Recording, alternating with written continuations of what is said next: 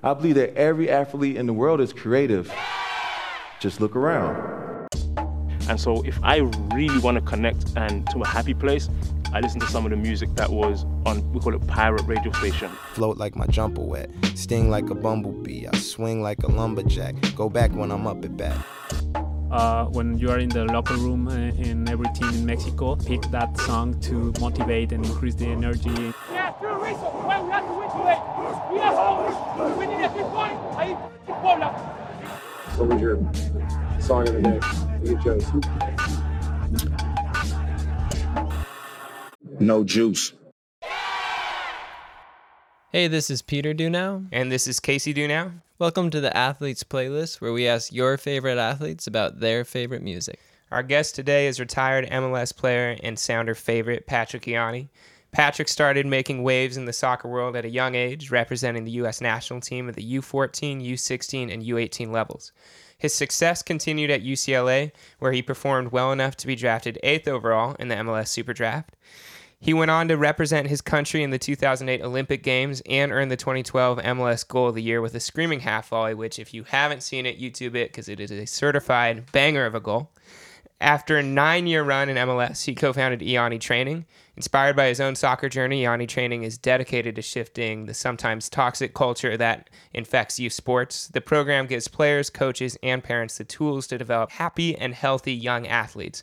Patrick, thanks for coming on the show. Thank you, Peter. Thank you, Casey. Thanks for having me on. So before we jump into things, as a reminder to listeners, we like to highlight a few songs that have been meaningful to our guests at various times of their lives. We're going to start today's episode with It Ain't Me Babe by the Turtles, a song Patrick's dad used to bump in the car while driving him and his friends to school. Imagine me and you, I do. I think about you day and night. It's only right to think about the girl you love and hold her tight. So happy together. If I should call you up, invest a dime, and you say you belong to me, lose my mind. Imagine how the world could be so very fine, so happy together. I can't see me loving nobody but you for all my life. When you're with me, baby, the skies will be blue for all my life. So you mentioned your dad drove you and 6 other friends to school as part of a carpool. Can you take us behind the scenes to those days in your life and what that meant in terms of forming a relationship with your dad and that community of friends you had? Yeah.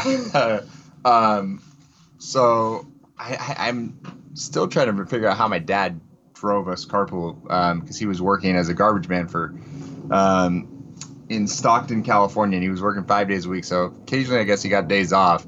And when he did, he would bump the Turtles, It Ain't Me Babe, amongst a bunch of other oldies.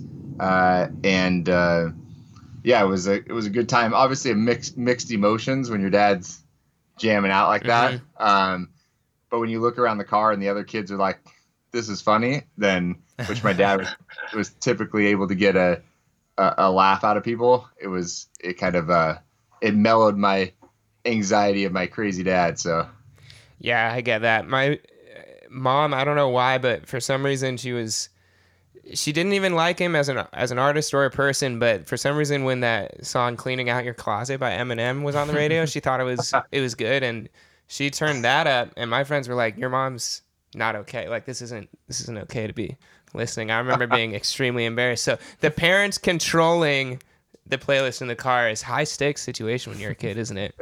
That was a good song. Yeah, yeah, it is a good song. Well, I think we're gonna get to Eminem in a little bit. So, would you say the car rides to school to games? I know for us that was sort of like family bonding time. Was it that way for you? Like soccer and family kind of going hand in hand? Yeah, very much so. I think I have a lot of memories around driving down to watch my brother play at UCLA. It was about a 5.5 hour drive, and typically ended up, I guess my sister would have come on some of those, but I feel like most of the time it was just me and my parents. And I got a lot of good time in the car with them, listening to a lot of oldies again. Yeah. memorizing a lot of oldies. But yeah, that was definitely a special time. And then getting into like the soccer days and starting to travel outside of Lodi, California. It was, my dad and I, jamming too. I think we'll get to it here, but some different stuff. Yeah. And on the way to games. And so, it was always fun. And it was a chance for me to connect with my dad through music. So Totally. Well, Wait, and I was gonna ask, was your dad a big catalyst in your soccer career? My brother was sort of the big catalyst, I think. He was 13 years older than me, so he was kind of like a second dad in a way. Mm-hmm. And he ended up playing at UCLA and playing in MLS, was drafted in the first ever MLS draft in 96. Wow. And so watching him and his journey and definitely had an impact, and I'll get in more into that later, I guess. But yeah. I mean, no, I think that you can talk about that now. Did you find you were able to pick up training habits, or was it more of just an inspiration thing where like, oh, if he can do it, then maybe I can do it? Yeah, I think in some ways it was an inspiration for sure. And then on another note, I'll get into the other piece of it. But yeah, my brother was he was cool, right? He was cool. He was 18 and was successful at something. And as a 5-year-old, there's various complexities to that as a 5-year-old, right? But certainly was something that I saw him do. And then of course, somehow both of us, neither of our parents were athletic. So it's, somehow we got, athletic genes. We're not quite sure how. Wow. But I was able to run and all these kind of things. I always tell my kids the story, of me playing with two kids across the street and played a game called Bulldog Crusher, where basically they would throw me the football and I would just run at them and kind of run them over. we named the game Bulldog Crusher. But so that was always a part. I was a very active kid and athletic and stuff. And so my brother was able to do that or do soccer and do it well. I think it was kind of a natural path to follow. So Okay, I have to ask a follow-up on that. As a crusher, did you always know you were going to be a center back? It just seems like hearing you say that, maybe it was meant to be. I guess you have to ask. I mean, we can't. I guess I still want to say it's hard for me to not acknowledge Ziggy's passing, but I would say you have to ask Ziggy, because Ziggy was the one that transitioned me from a defensive midfielder or midfielder to center back with the under 20 team. Yeah. So I don't know. For me personally, I would have loved to play defensive mid. Sure. But Ziggy had other plans for me, and that kind of stuck once he put me there. So yeah, nobody likes getting moved from holding mid to center back. no, it's a tough one. It definitely happens. I would. What percentage do you think of center backs started out holding mid? Because I feel like to play center back at a super high level, you still need the ball skills that maybe a midfielder would need. Do you know? Did that help you basically having that technical foundation? Yeah, I think so for sure. I think it gave me more touches on the ball and tighter spaces and all that, which was helpful. But yeah, I think that every center back at the professional level obviously probably played forward when they were 14, and it was a quick transition back, and I was able to fight off being a goalie, thankfully. But they moved me as far back as they could. So. You also mentioned listening to Matchbox 20's cover of Won't Back Down with your dad on the way to soccer tournaments, and that your dad took you to see them as your first concert, which is a great first concert. Won't Back Down is sort of one of those all-time great motivational songs in American music. Did that song help you get fired up for soccer games, and when did you really embody that Won't Back Down mentality? That's a good question. I really, it was more of a thing where me and my dad bonding with each other. Like I said, my dad was a real big music guy. His brother was in a Boston, or is now in a Boston tribute band, was in a Chicago tribute band. And so nice. Growing up listening to that stuff, it was just, I don't know. And obviously Matchbox 20 was new and current at that time. My dad kind of took to them, and my dad was fired up, was a very passionate kind of youth soccer coach. And so him playing that and sharing it with the team and stuff, that was his way of trying to connect and help us be motivated and all that kind of stuff. So I don't know how much it like really affected me, and like I'm sure it probably gave me just as much anxiety as it did. Like, yeah, you know, I can't because- back down. Yeah. yeah, exactly, right. Like, but I'm feeling all this things, you know. So, but I think, yeah, looking back on it, I can say that. But at the time, I think it was something that I would have talked about as just a connection point with my dad. Totally. Well, Yeah. on that, this is something that me and him are different about. You know, both grew up playing soccer, and I found I struggled a lot with getting too amped before a game, trying to listen to stuff. So I now, if I'm playing a silly men's league game or something, I like listen to the most relaxing music I can before the game, which is a bit of a twist. Like, are you more on that end where? Yeah, I'm very much like you. I was always really pumped. My I guess you call it my central nervous system was really jacked, and so I was trying to kind of calm myself and focus and be able to bring myself very present. Mm-hmm. And I don't think that the pump up songs really help with that for me. Mm-hmm. So, and I mean, we read your book and we can talk about it. Obviously, there's a lot of amazing insight about basically trying to find the right, headspace for a young player. So was that something, realizing that you wanted that calmer place? Like, did you know that then, or? Yeah, no, I didn't know it at the time. I didn't know it until more or less my last year in Chicago. So Wow. It was between my last year in Seattle and being traded to Chicago, where I did some therapy, and in that period I started to realize that my relationship with the game was pretty toxic, and I was always very much trying to find, as kind of On Frame gets into, trying to find love through the game. And again, that kind of goes back. We mentioned my brother and my dad, but seeing my brother get the sort of attention that he did playing, right? That was something that to the 5-year-old in me was like, well, this is great. I want attention, and beyond just attention, a sense of safety, Mm-hmm. right? And so, yeah, so I haven't been shy about sharing that my family dynamics growing up were one where my mom and dad are amazing people, the most generous people and all that.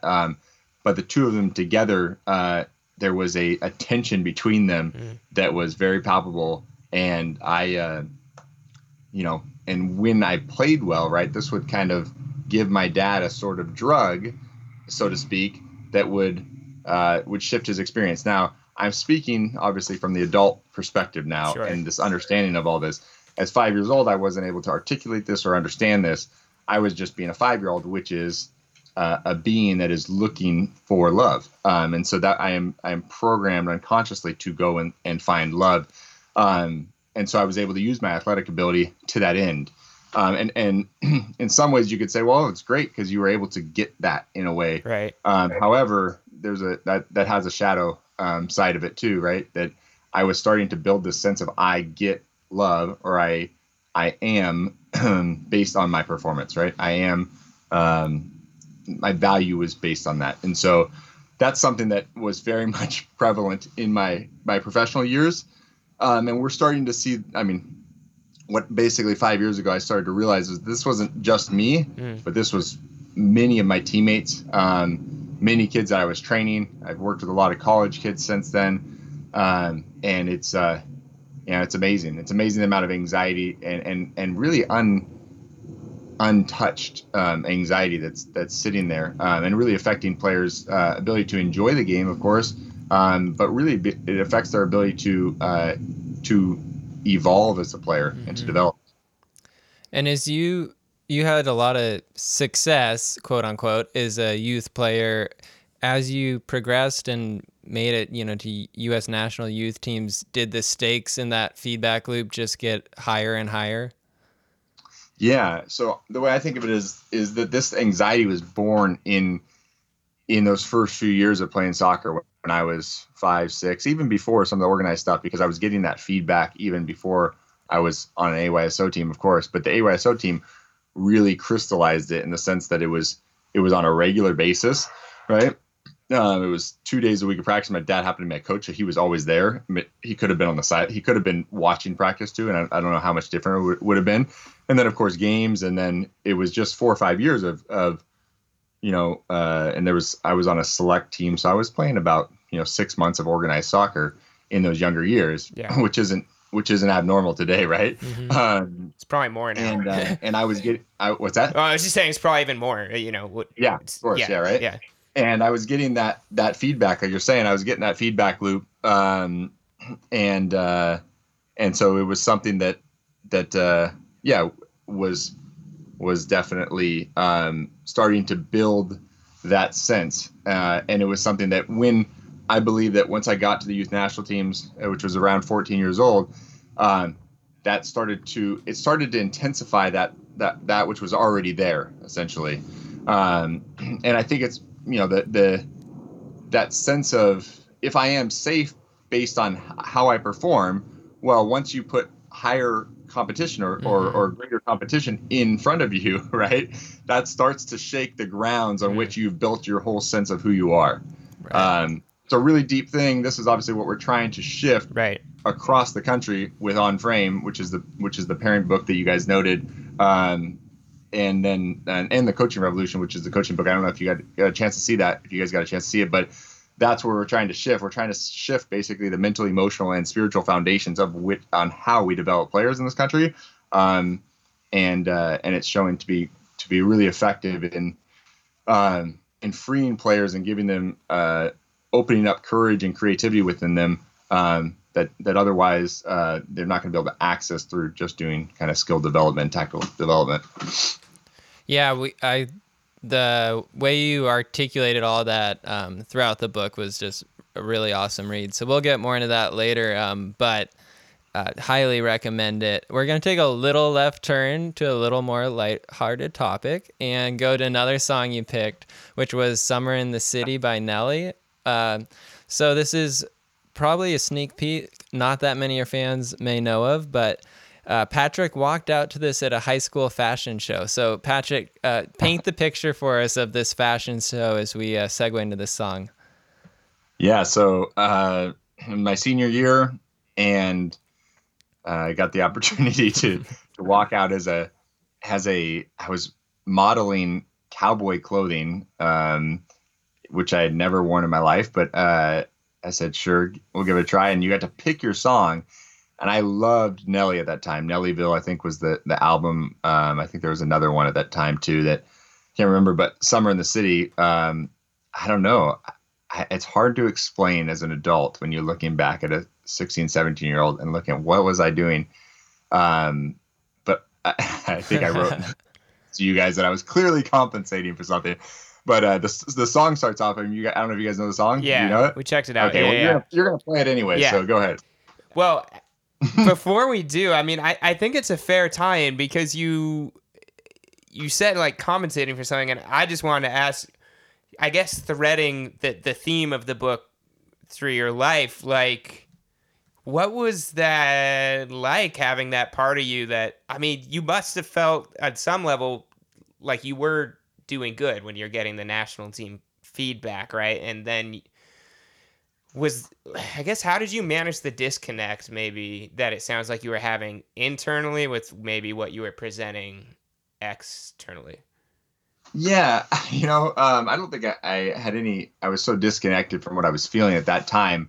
It was me, in some ways having fun, right? Because I knew it, you play something like that that's absurd and obnoxious. I guess it takes the sting out of it, and everyone's focused on the song, and it's something that people can talk about, right? Which I think often is part of our way of dealing with some of our anxiety and different things that we experience. We can, I think that was one of my ways, that my coping mechanisms was to do something like that. I also wore a shirt in high school that said "I love Lodi" underneath my jersey, and I would like pull my shirt over my head like Brandy Chastain and do that. If I could create, and this is actually something I'm just realizing now, to be honest, but I think if you create this some sort of little spectacle of sorts, you can kind of take the attention off of maybe of other things that you're feeling and such. So. So type of person come to your show and sit in the front row. Hands on my pocket, no one, this is blow. The only bird I deal with more is the dodo. They like, it's what they screaming from the back. Play a timber. It's when I hit them with the ass, but you run away. And you might live to see another day. I'm coming here, running down and busting like underlay. I am the king of this city. Top down windows, I'm buffing like Diddy. Riding past the haters' face, mad team pretty. Pump your horn twice, and the missus looking pretty. Even before I am the king of this city. Back to the theme of motivational songs, which is interesting because we've talked about how that can be a double-edged sword. But you mentioned before the interview that Lose Yourself was the song that you and your UCLA teammates would come out to, which is sort of another all-time motivational song, I would say, in American music history. On the surface, he looks calm and ready to drop bombs, but he keeps on forgetting what he wrote down. The whole crowd goes so loud, he opens his mouth, but the words won't come out. He's choking how? Everybody's choking now. The clock's run out. Time's up. Over. Plow. Snap back to reality. Oh, there goes gravity. Oh, there goes rabbit. He choke. He's so mad, but he won't give up. Daddies, he know he won't have it. He knows his whole back to these ropes. It don't matter. He's dope. He knows that, but he's broke. He's so stagnant. He knows when he goes back to this mobile home. That's when it's back to the lab again, yo. This old rhapsody better go capture this moment and hope it don't do it. Lose yourself in the music the moment you own it. You better never let it go. You only get one shot. Do not miss your chance to blow. This opportunity comes once in a lifetime. You better lose yourself in the music the moment you own it. You better never let it go. You only get one shot. Okay, so heading into college soccer and you're coming out to Lose Yourself, and now it's not just in the car with your dad and your friends maybe, but it's like a stadium of people cheering for you. Is the pressure ratcheted up even more? Yeah, well, I think it's a good time to start to talk about stories, right? Yeah. So our ego is creating stories, and certainly mine latched on to the story of being awesome because I was a college soccer player at UCLA, and so I think putting on the jersey in Pauley Pavilion and walking out. Of course, this isn't anything anyone talked about at the time, right? Yeah. But there was this internal sense that when you put the jersey on and you walked up the stairs of Pauley Pavilion and you walked into Drake Stadium, and that song, they played it, right as we were walking out. So you have someone, whatever. Your ego just creates all these stories about how you are now important and all these kind of things. And of course, again, my identity was on the line, right? This made up identity that I had created from a very young age was now on the line. And this song kind of represented me going out there and sort of fighting for my life, fighting for this sort of illusion of a self that I had created. And speaking of the ego, after your junior year of college, you entered the MLS draft and picked by Houston Dynamo. We looked at your stat sheets, and that first year in the MLS, you were struggling to get minutes. So how did that whole story cope with the fact that the MLS, at least your first year, you were battling through some adversity? Yeah, that first year in Houston, up until that point, was definitely the hardest year of my career. I mean, not my career of my life, probably up to that point. I had, like you said, I had gotten drafted there in the first round and had this U20 hype and all this stuff kind of around me, and had signed a Generation Adidas contract and went into a very veteran team that was tough to break into. And so, though, obviously it gave me, those guys taught me a lot about professional soccer and how to, treat your body and all these kind of things and how to play the game. But there was this emotional toll that it took on me because I wasn't getting that affirmation. And it was apparently my soul's, time to start to look at some of this stuff. Although I was able to kind of turn towards, and I got hurt like a month into my MLS career in my preseason.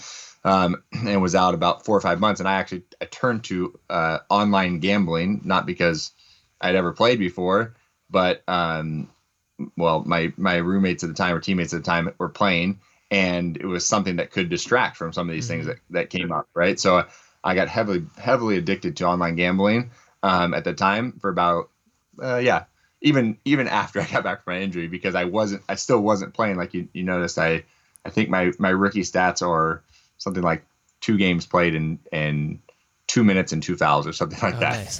Foul a minute. Yeah. So so it was something. It was a start of really seeing this survival come to its head, because you basically through my first year, this thing that I was very attached to was being taken away from me, right? And in that process, my ego was frantically trying to find new ways to manage some of this pain that was starting to maybe just starting to rear its head a little bit. It's interesting with the gambling, because that's high stake. You're winning and you're losing, but you're doing it very quickly. Like, what do you think, I guess, was drawing you to that vice specifically? Do you know? Well, I think that the way that our egos work is what I've learned is that it doesn't really care what it is, but whatever's there to be had, right? So like, I know we judge some people that drink a lot or smoke a lot or whatever, but I just think that it's what is there. And I think it's pretty clear to see, like when you wonder why people get into certain things, well, it's just around them, right? So our ego will take whatever is right around it. And I just happen to be playing, like I said, living with 2 guys that played online gambling and were successful. And so I could kind of rationalize it, which was really a helpful part of the whole thing. Yeah. I could rationalize they're actually winning money, or one particular guy was winning money. And so but it did, there was an addiction to sort of the emotional roller coaster, both the ups and the downs. I think, I don't think that, you could separate those 2 experiences, but that's kind of a whole nother topic. But I think that it was there, and I was feeling all these things that I wasn't even aware I was feeling at the time, and I would just latched onto it. So totally.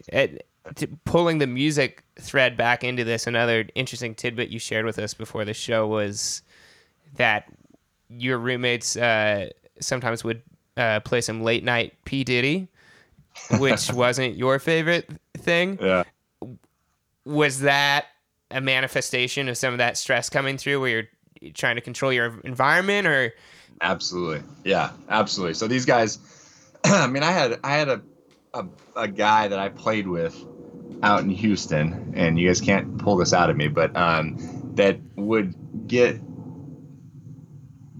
drink quite a bit. And I'm talking like 4 or 5 days a week. And so it was, and he did decently well. And so kids that are listening to this, don't follow those footsteps. But this is only one guy that I know that was able to do this. And I think it definitely affected his career in the long run. But you definitely don't need to be. I was trying to get to bed at like 9:30, 10 o'clock every night. And though that's a good thing, like it's definitely not completely needed, right? You can stay up and have a good time with your friends, but I was very much trying to manage and control my environment. And I had a story again that this was some part of the whole complex situation for me, that I needed to do this. And I was became superstitious around sleep and a number of things, but sleep was one of them. So I would get really upset when I lived with these 2 guys in Houston, and they would be, after games, right, we had the day off the next day, and they would go out, come back, and we had a townhome, so I was on the bottom level. Oof. And they would bring home whatever it was. They would bring home a lot of people. They were young professional soccer players, and the picture's coming together. Yes. Yes, and I was down in my room trying to get some sleep to recover, and I wasn't even playing, so I was trying to get sleep I was a good pro. I was trying to get good sleep for my reserve practice the next day. Well, there must have been a part of you that was frustrated too, if they're having success and you've created that story. Well, getting sleep is what gives you success, and yeah. Well, one of them was playing at the time. The other one wasn't. Okay. But I think more so, I think there was probably some frustration with the fact that they were having some fun and letting loose. Yeah. And that was something that, maybe might get into this, maybe my Christian upbringing or whatever. That was something that was very much suppressed within me as well. So, yeah. Interesting. Well, I would love to get into that, but maybe as a softer transition, Carrie Underwood. I'm just going to drop that name out there. how did you get into Carrie Underwood, and where does that thread into this story of yours? I mean, what I don't know. I asked this question, but what young high school boy that was didn't like Carrie Underwood, right? So I don't know. So I maybe it wasn't Carrie Underwood at the time. I don't know who it was in high school, but I definitely listened to a lot of country music, and it was I don't even know who was big at the time. I want to say Kenny Chesney or something back in high school days. But I like country music. I grew up in a small town that had some ruralness to it, and so that was big. And then Carrie Underwood came out, and she was a total rock star, and I was in Houston, Texas, and it was just like a perfect mash, so mash of all of that. So yeah. Were your teammates able to share that love with you, or was that another level of maybe something where you guys weren't eye to eye on? No, yeah, I think we all could see that Carrie Underwood was pretty amazing. Even my wife at the time, we met in those Houston days, and we were able to we all went to a Carrie Underwood concert, and there's a lot of guys on the team that were from the South in Houston, that some of the older guys that made it cool to like Carrie Underwood too. So it was all going for me at that point. And Carrie Underwood and country music, was that a part of your Christian upbringing? I mean, not Carrie Underwood specifically, but country music and Christian music, was that a big part of your life growing up? It was it started to become a big part of my life in high school when once my sister and brother were out of the house, and I kind of got to get off of Guns N' Roses and Aerosmith and Ace of Base and everything they listened to in the 80s and 90s. I got to start to have my own flavor for music, and that was and it went country pretty quickly. I think it was a couple girls that I dated, and their families in high school were really into it, and so I got kind of hooked.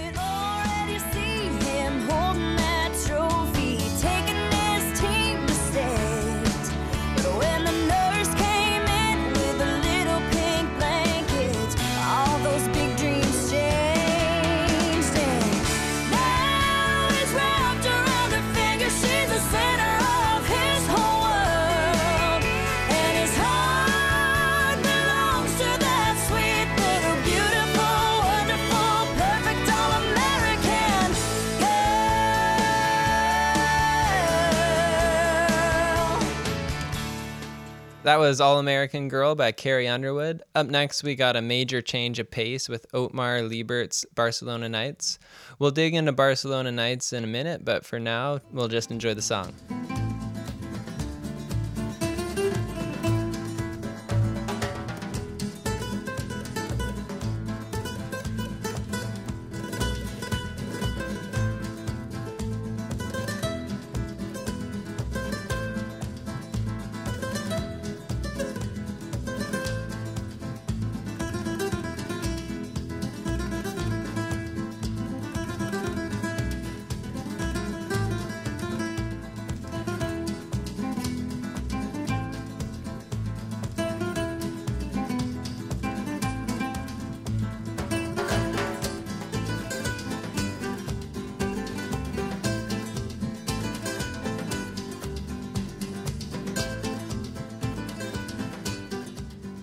You said you listened to Otmar play live at the Chateau Ste. Michelle Outdoor Summer Concert Series in Woodinville near Seattle. Can you tell us about your transition from the Houston Dynamo to the Seattle Sounders and how you got into the concert series? So first off, my transition to Seattle, or I guess the soccer side of things, was Dominic Kinnear was the head coach of Houston at the time, and pretty much told me, hey, listen, we'd love to have you back, but I think as almost like a dad figure, he was kind of like, I think you're going to have a better chance starting somewhere else and kind of getting your career going. So it was Seattle and Kansas City that were interested, after kind of a long off season. I got married and was living with my in-laws for about a month. And I was just kind of like, let's get the show on the road. Yeah. Let's get the show on the road here. And so so Dom had called me and said, hey, these are your two options. And again, I'd played with Ziggy in the under 20s. And so I thought, the familiarity would be good for me. And so not knowing much at all about Seattle, literally, I knew nothing about Seattle, honestly, at 23. I was in my bubble of Lodi and then UCLA and then Houston, and never traveled there because Houston didn't travel there because it was an expansion team. And so went up there with my wife and stayed across the street from started my Seattle days across the street from Starfire in a little hotel there. Nice.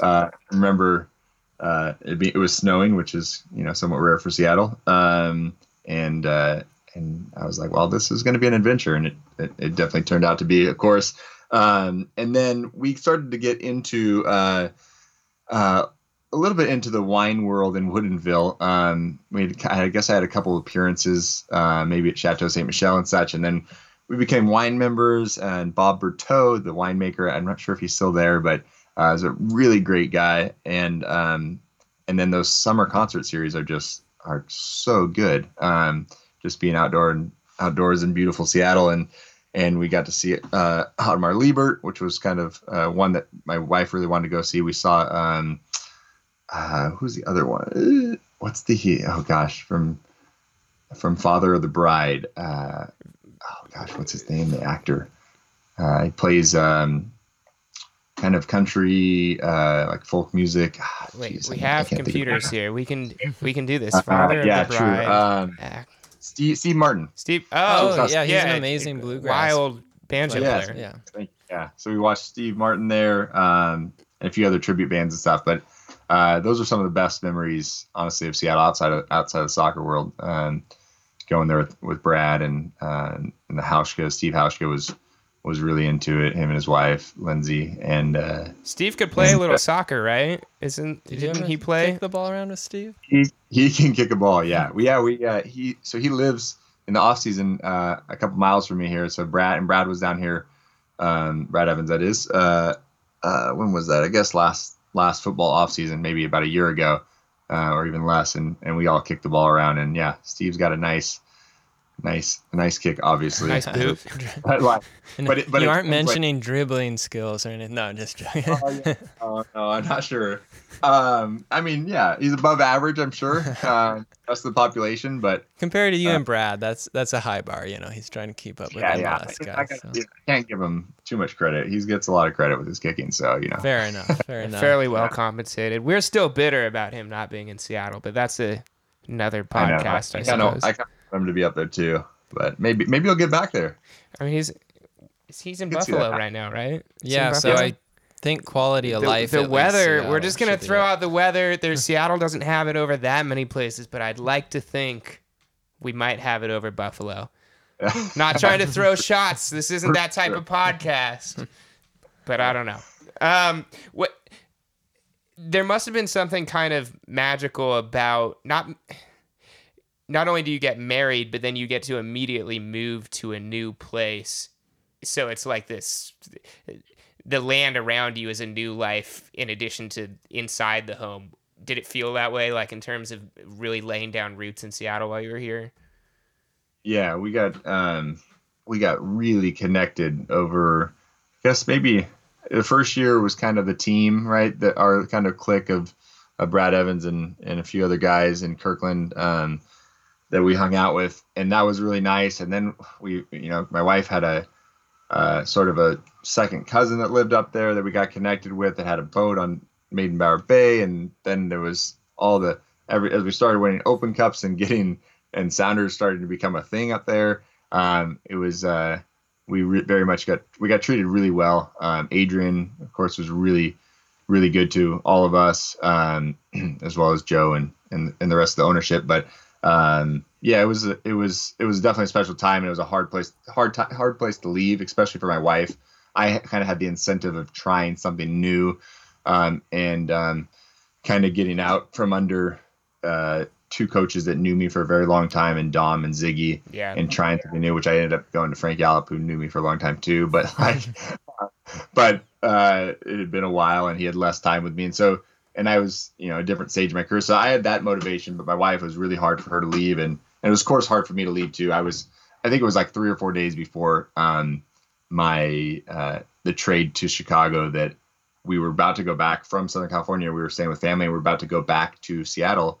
And I thought I had escaped the off season without a trade. And it was like 3 days before, and Ziggy called and was like, "You're gonna find out tomorrow that you got traded to Chicago." Yeah, that's a crazy life of a professional athlete, that things can change on a dime like that. Well, as far as this whole pressure storyline, how did that weave in with your Seattle years? As a fan, you had a lot of success on the field from what we saw. I think I was in high school back then.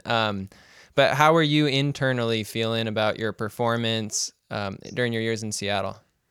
Yeah, absolutely. Yeah, I mean, it was because I had left it untouched, right? I hadn't done anything about it up until those days. It was a matter of, I think that my days in Seattle on the field were better. And, I could try to attribute that to a lot of things. I think the familiarity with Ziggy. I think my body felt a little bit better in Seattle. I had some issues in Houston in my second and third years there around my pubic area. Like I just had around my growing area, I had some issues that were pretty painful. And so those got straightened out. And then, I had Pete Vinus was a really good mentor of mine up there. My friendship with Zach Awani was really important, actually. He was like-minded in the sense he was pretty mellow at the time. Mm-hmm. He's come out of his shell after retirement. But he was very focused, and we roomed together. And I think that I learned a lot about soccer from Steve and from Pete. They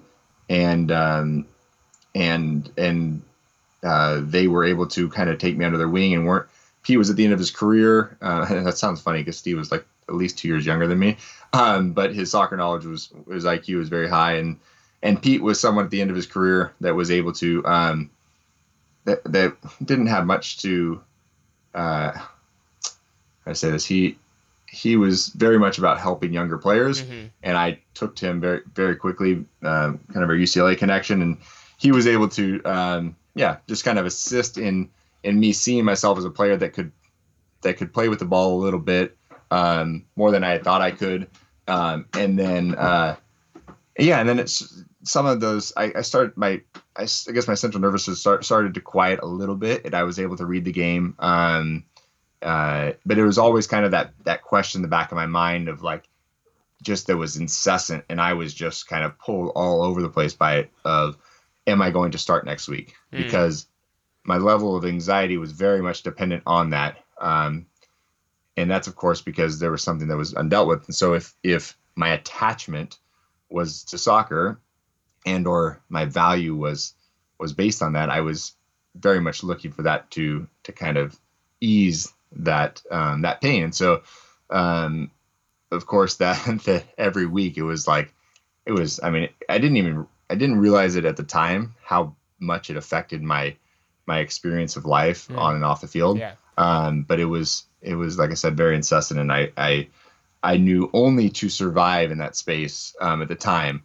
and knew nothing about regarding actually kind of quieting, my mind a little bit and just feeling some of that stuff. So yeah, it was, yeah. Well, it's interesting. It's interesting to hear. It sounds like the success on the field could quiet maybe the anxiety, but if you're not dealing with it internally, it's just levels of how much it's there as opposed to handled, essentially. Is that my understanding that right? Basically, you could have all the success in the world, but if you're not internally fixing, it doesn't really matter. Yeah, well, and I think you see that with a lot of guys towards the end of their career, right? Where injuries start to creep up, they lose a step, they're now not in the favor of the coaching staff, and they're trying to manage it all the same. Every single athlete, right? We know this now, that every athlete has a difficult sort. I can't say every athlete, of course, but like the vast majority of them have an extremely difficult time in that transition, because it's something much more than trying to find something new to do, of course, right? I've been talking to a lot of guys about this recently, where you're just not trying to find something more to do. You're trying to you're trying to reinvent yourself and your own identity. and that comes that doesn't necessarily come that easily, right? Yeah. You beat us to the punch on one of the questions. So we were going to talk about that because there were some lyrics in the Green Day song you shared us that we'll get into that I thought kind of touched on that. So I don't know if that was intentional or coincidence. But before we get there, Peter, will you tee off the next song and the question we have about it? Yeah, so the next song we're going to play is from the Frozen soundtrack. And so one of the things we haven't discussed yet is during this phase in your life, you became a father. So maybe just a quick cue in about what it was like for you to step into that father role, watching Frozen with your daughter, and then we'll play Frozen. That's awesome. I mean, my daughter is so special to me. We have such a close bond, and we have such a connection, I think, beyond just this lifetime, quite honestly. Mm-hmm. And but yeah, those early years, especially in Chicago, where we got to watch we had to watch Frozen almost it felt like every morning before I went off to practice. Those are special times, and fatherhood is a whole bag of things that I won't get into right before playing the song. It's funny how some distance makes everything seem small, and the fears that once controlled me can't get to me at all. It's time to see what I can do to test the limits and break through. No right, no wrong, no rules for me.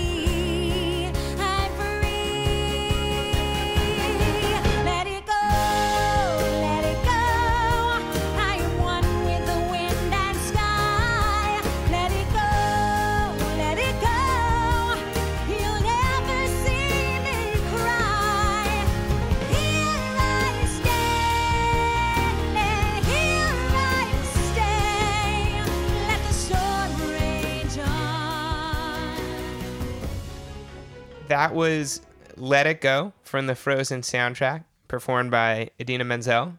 Pivoting to Patrick's post-career playlist, we're going to do a song that you said you really like to run to, which is Forever Now by Green Day.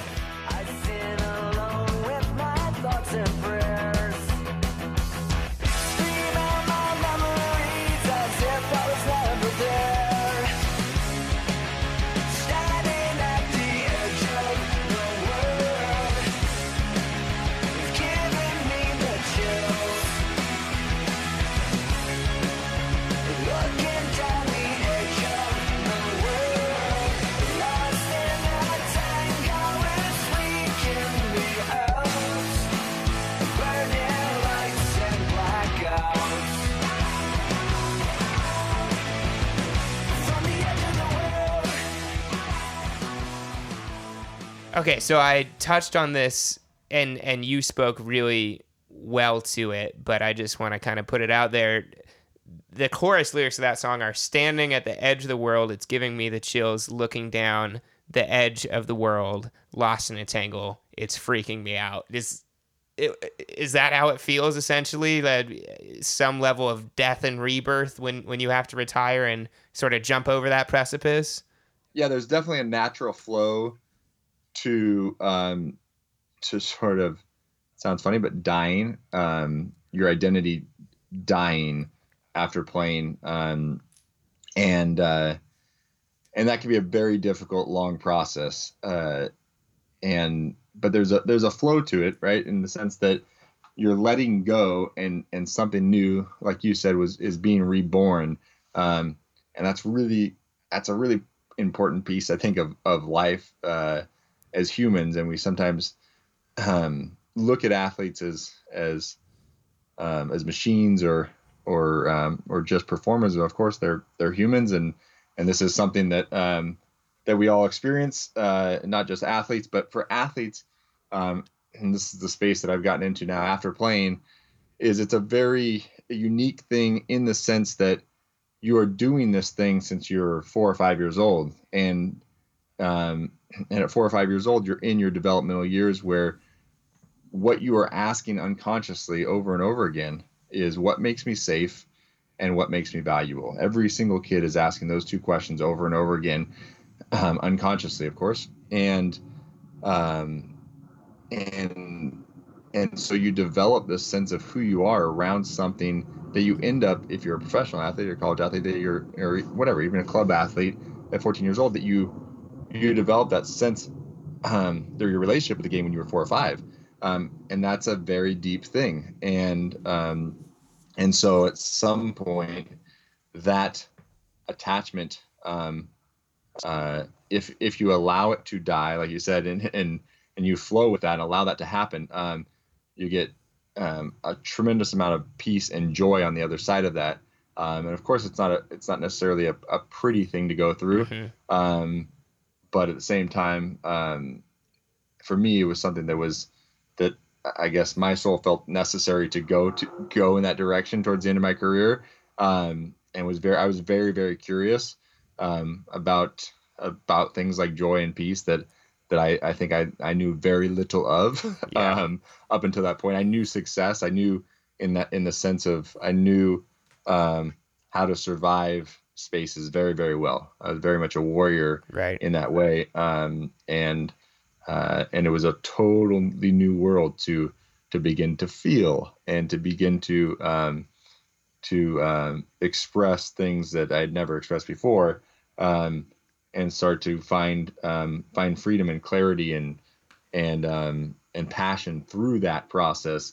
That was really important. And now, of course, I want to share that. And one of the biggest ways we're doing that is by trying to shift the culture at large around youth sports in America, by helping clubs address what everyone pretty much seems to think is the biggest problem in youth sports, which is parent drama. And I think that it's something that we often do the whole bit where we point to someone that does some overt damage to their kid. Mm-hmm. And we like to think that is we like to point to that and kind of excuse some of the pain and damage that we're doing to our own kids.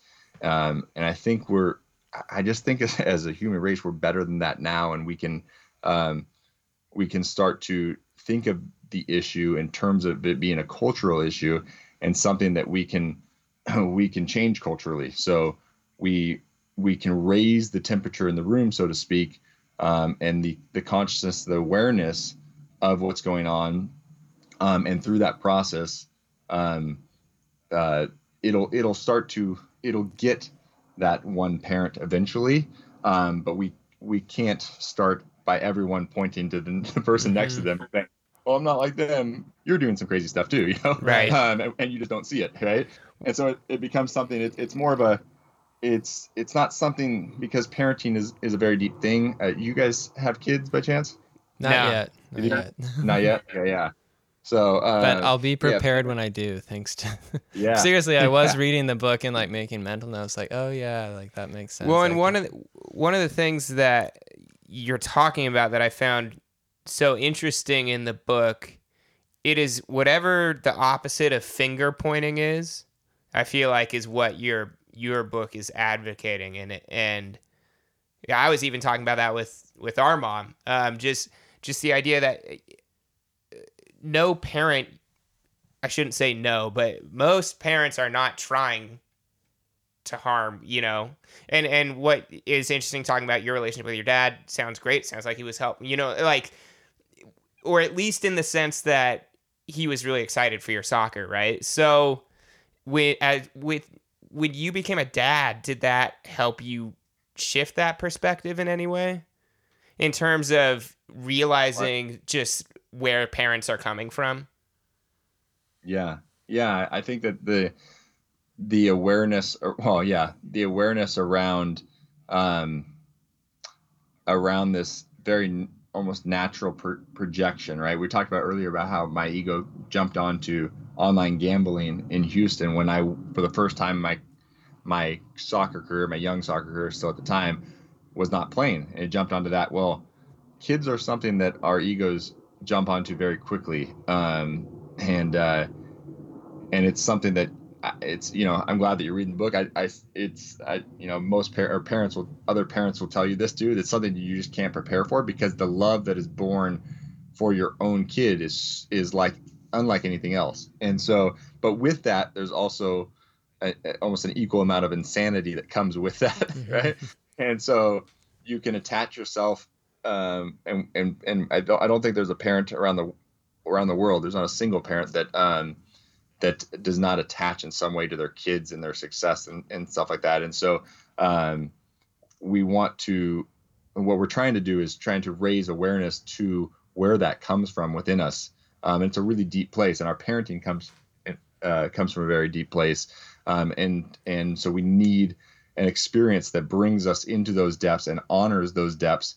If we're ever going to shift this culture, and we're ever going to see, for one, the U.S. Win a World Cup, quite frankly, I don't think we're going to win it with machines. When you have players around the world that have a relationship with the game that is much more playful, because they grow up, it's part of their culture, and they grow up in the streets playing. I know Zach Kawani was a good example, right? And one of the most creative players that the Sounders have ever seen. Preach. He grew up, right, playing.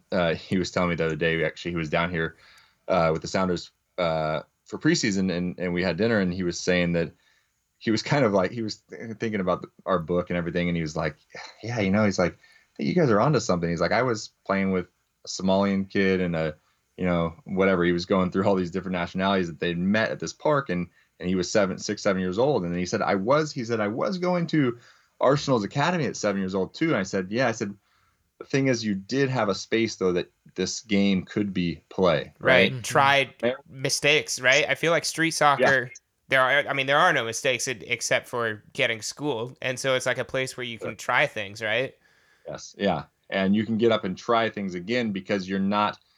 We develop our sense of who we are very much based on our relationship with our caregivers or our parents, right? And so if the game is free of that in those younger years, you have the ability to do that from a deep level. It's a very deep thing, right? So we don't have that.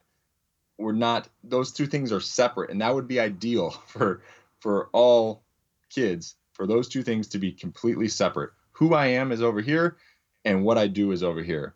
And they're not even really concerned at all, this is can be mind blowing to some, but they don't care about getting better. They really don't. Right. Now, of course, by the time they're 5 and 6 and we talk about it, right, and we bring them to enough Sounders games, then of course they're talking about getting better and learning these tricks and everything.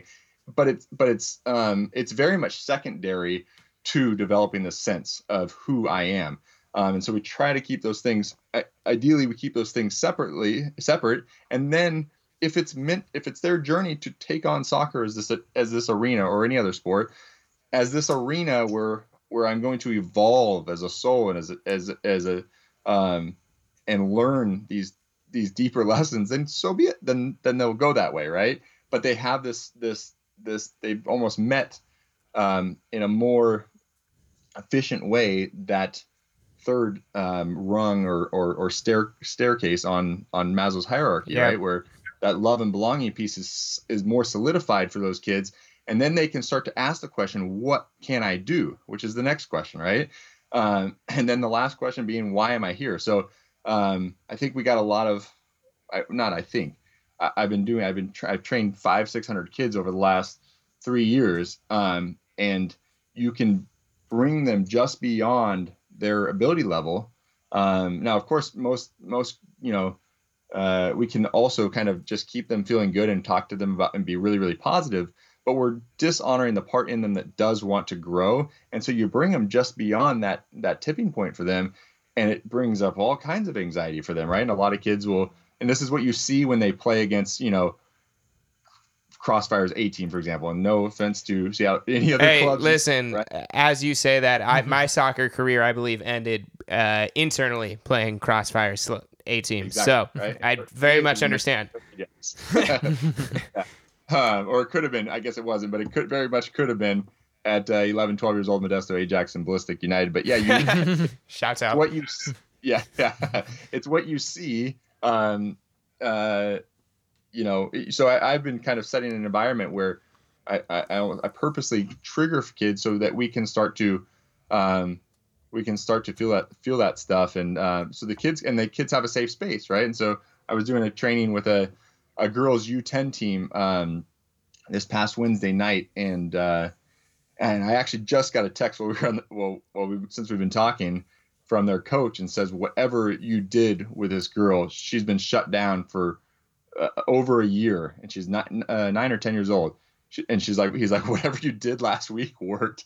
He's like, she's like a completely different player. And it was just her being able to, I kind of set the stage at being in training and just said, hey, what do you guys feel when you're playing against better, like teams that, you know, are quote unquote better than you?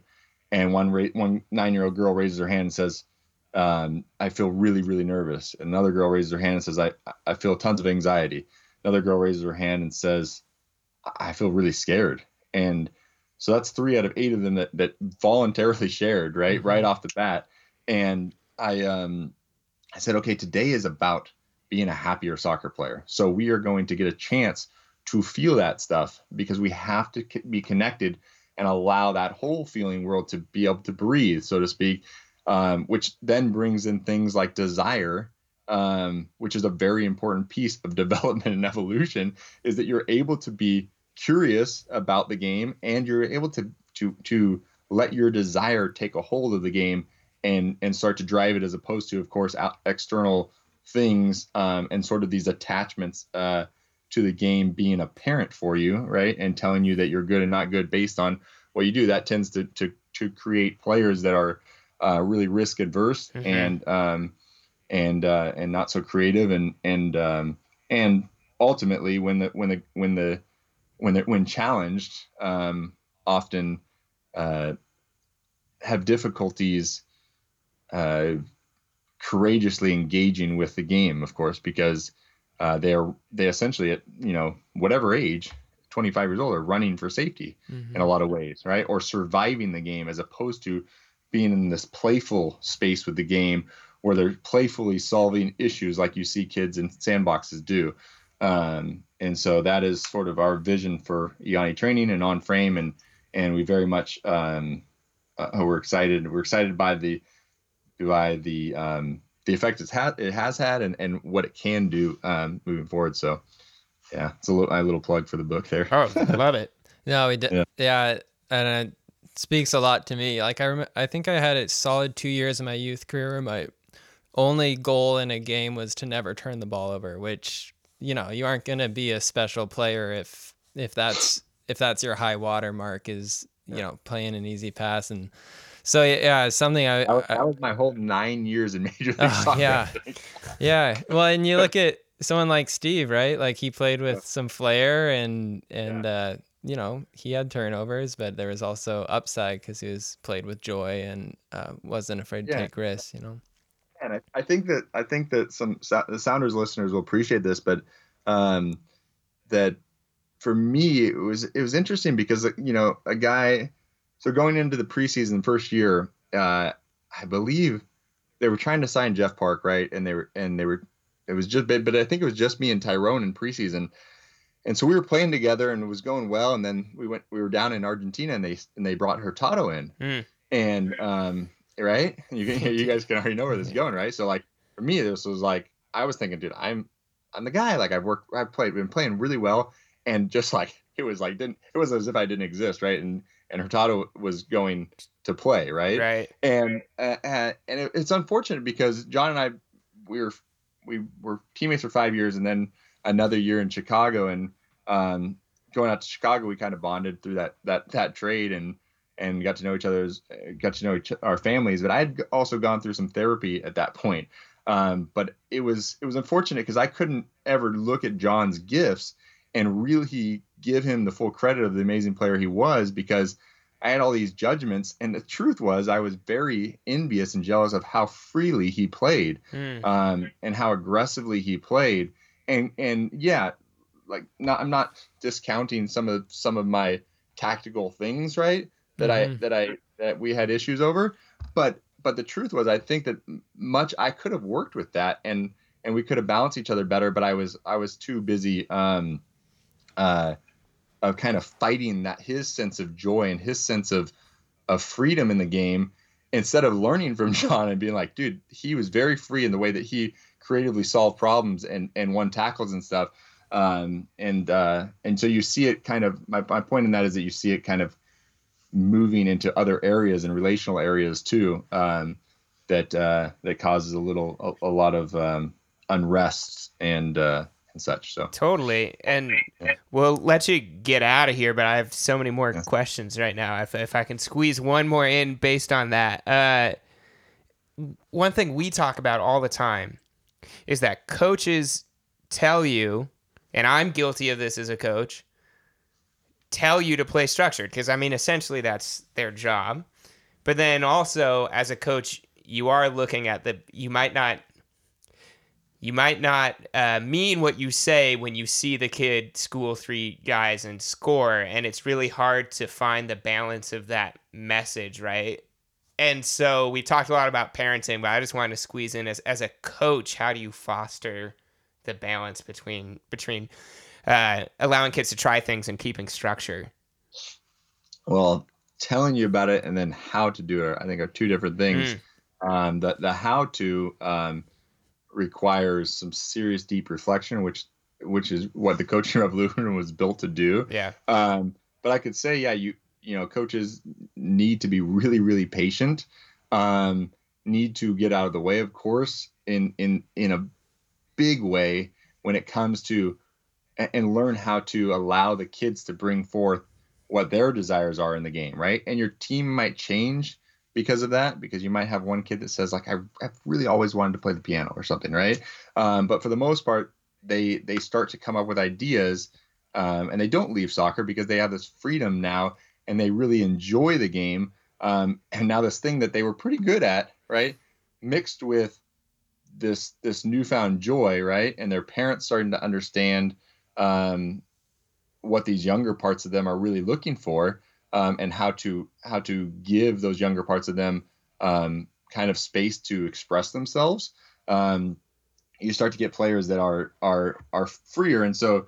But yeah, for coaches, it does come down to some level of we could say therapy, right? Right. And I don't say that lightheartedly, because it is what we need in the soccer world, for sure, in the sports world, and honestly in our society at large is healing, right? We need healing around some of these deep needs that were not met for us when we were kids, and the way that they are projecting themselves onto the kids that we coach in ways that we're not even aware of. And so it's a thing that we it's not about trying to do things better, but becoming more and more aware is what I would say of what's happening within us, right?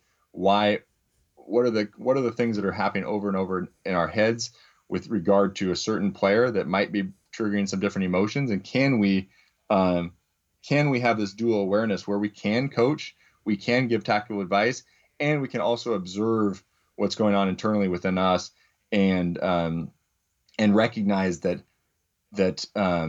our true satisfaction and joy is going to come from us being able to have a deeper connection with ourselves first, and then we're able to connect with the kids, and then through that connection, the kids will start to blossom, right?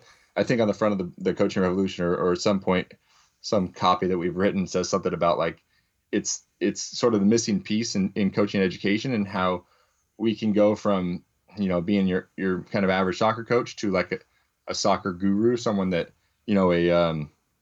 a Coach K, for example, right? Mm-hmm. A Duke, someone that players kind of flock to, and he knows the psychology of what the players are wanting and needing, and the younger parts, and how that stuff's starting to manifest, and you can start to observe that.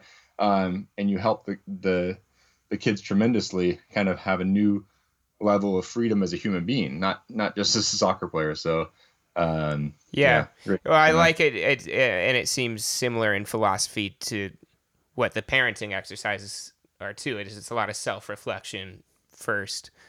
Peter, do you have any other I honestly think we could talk with you about this forever because it's just so interesting. But do you have any more? We'll have a beer next time I come up there. Yeah. I'll be up there for Zach Awani's charity match. So Oh, cool. we'll come to the game.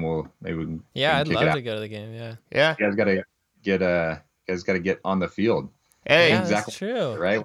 Where he can, where players, anyone can play, right? So That's right. Have a little athletes playlist coalition. Yeah.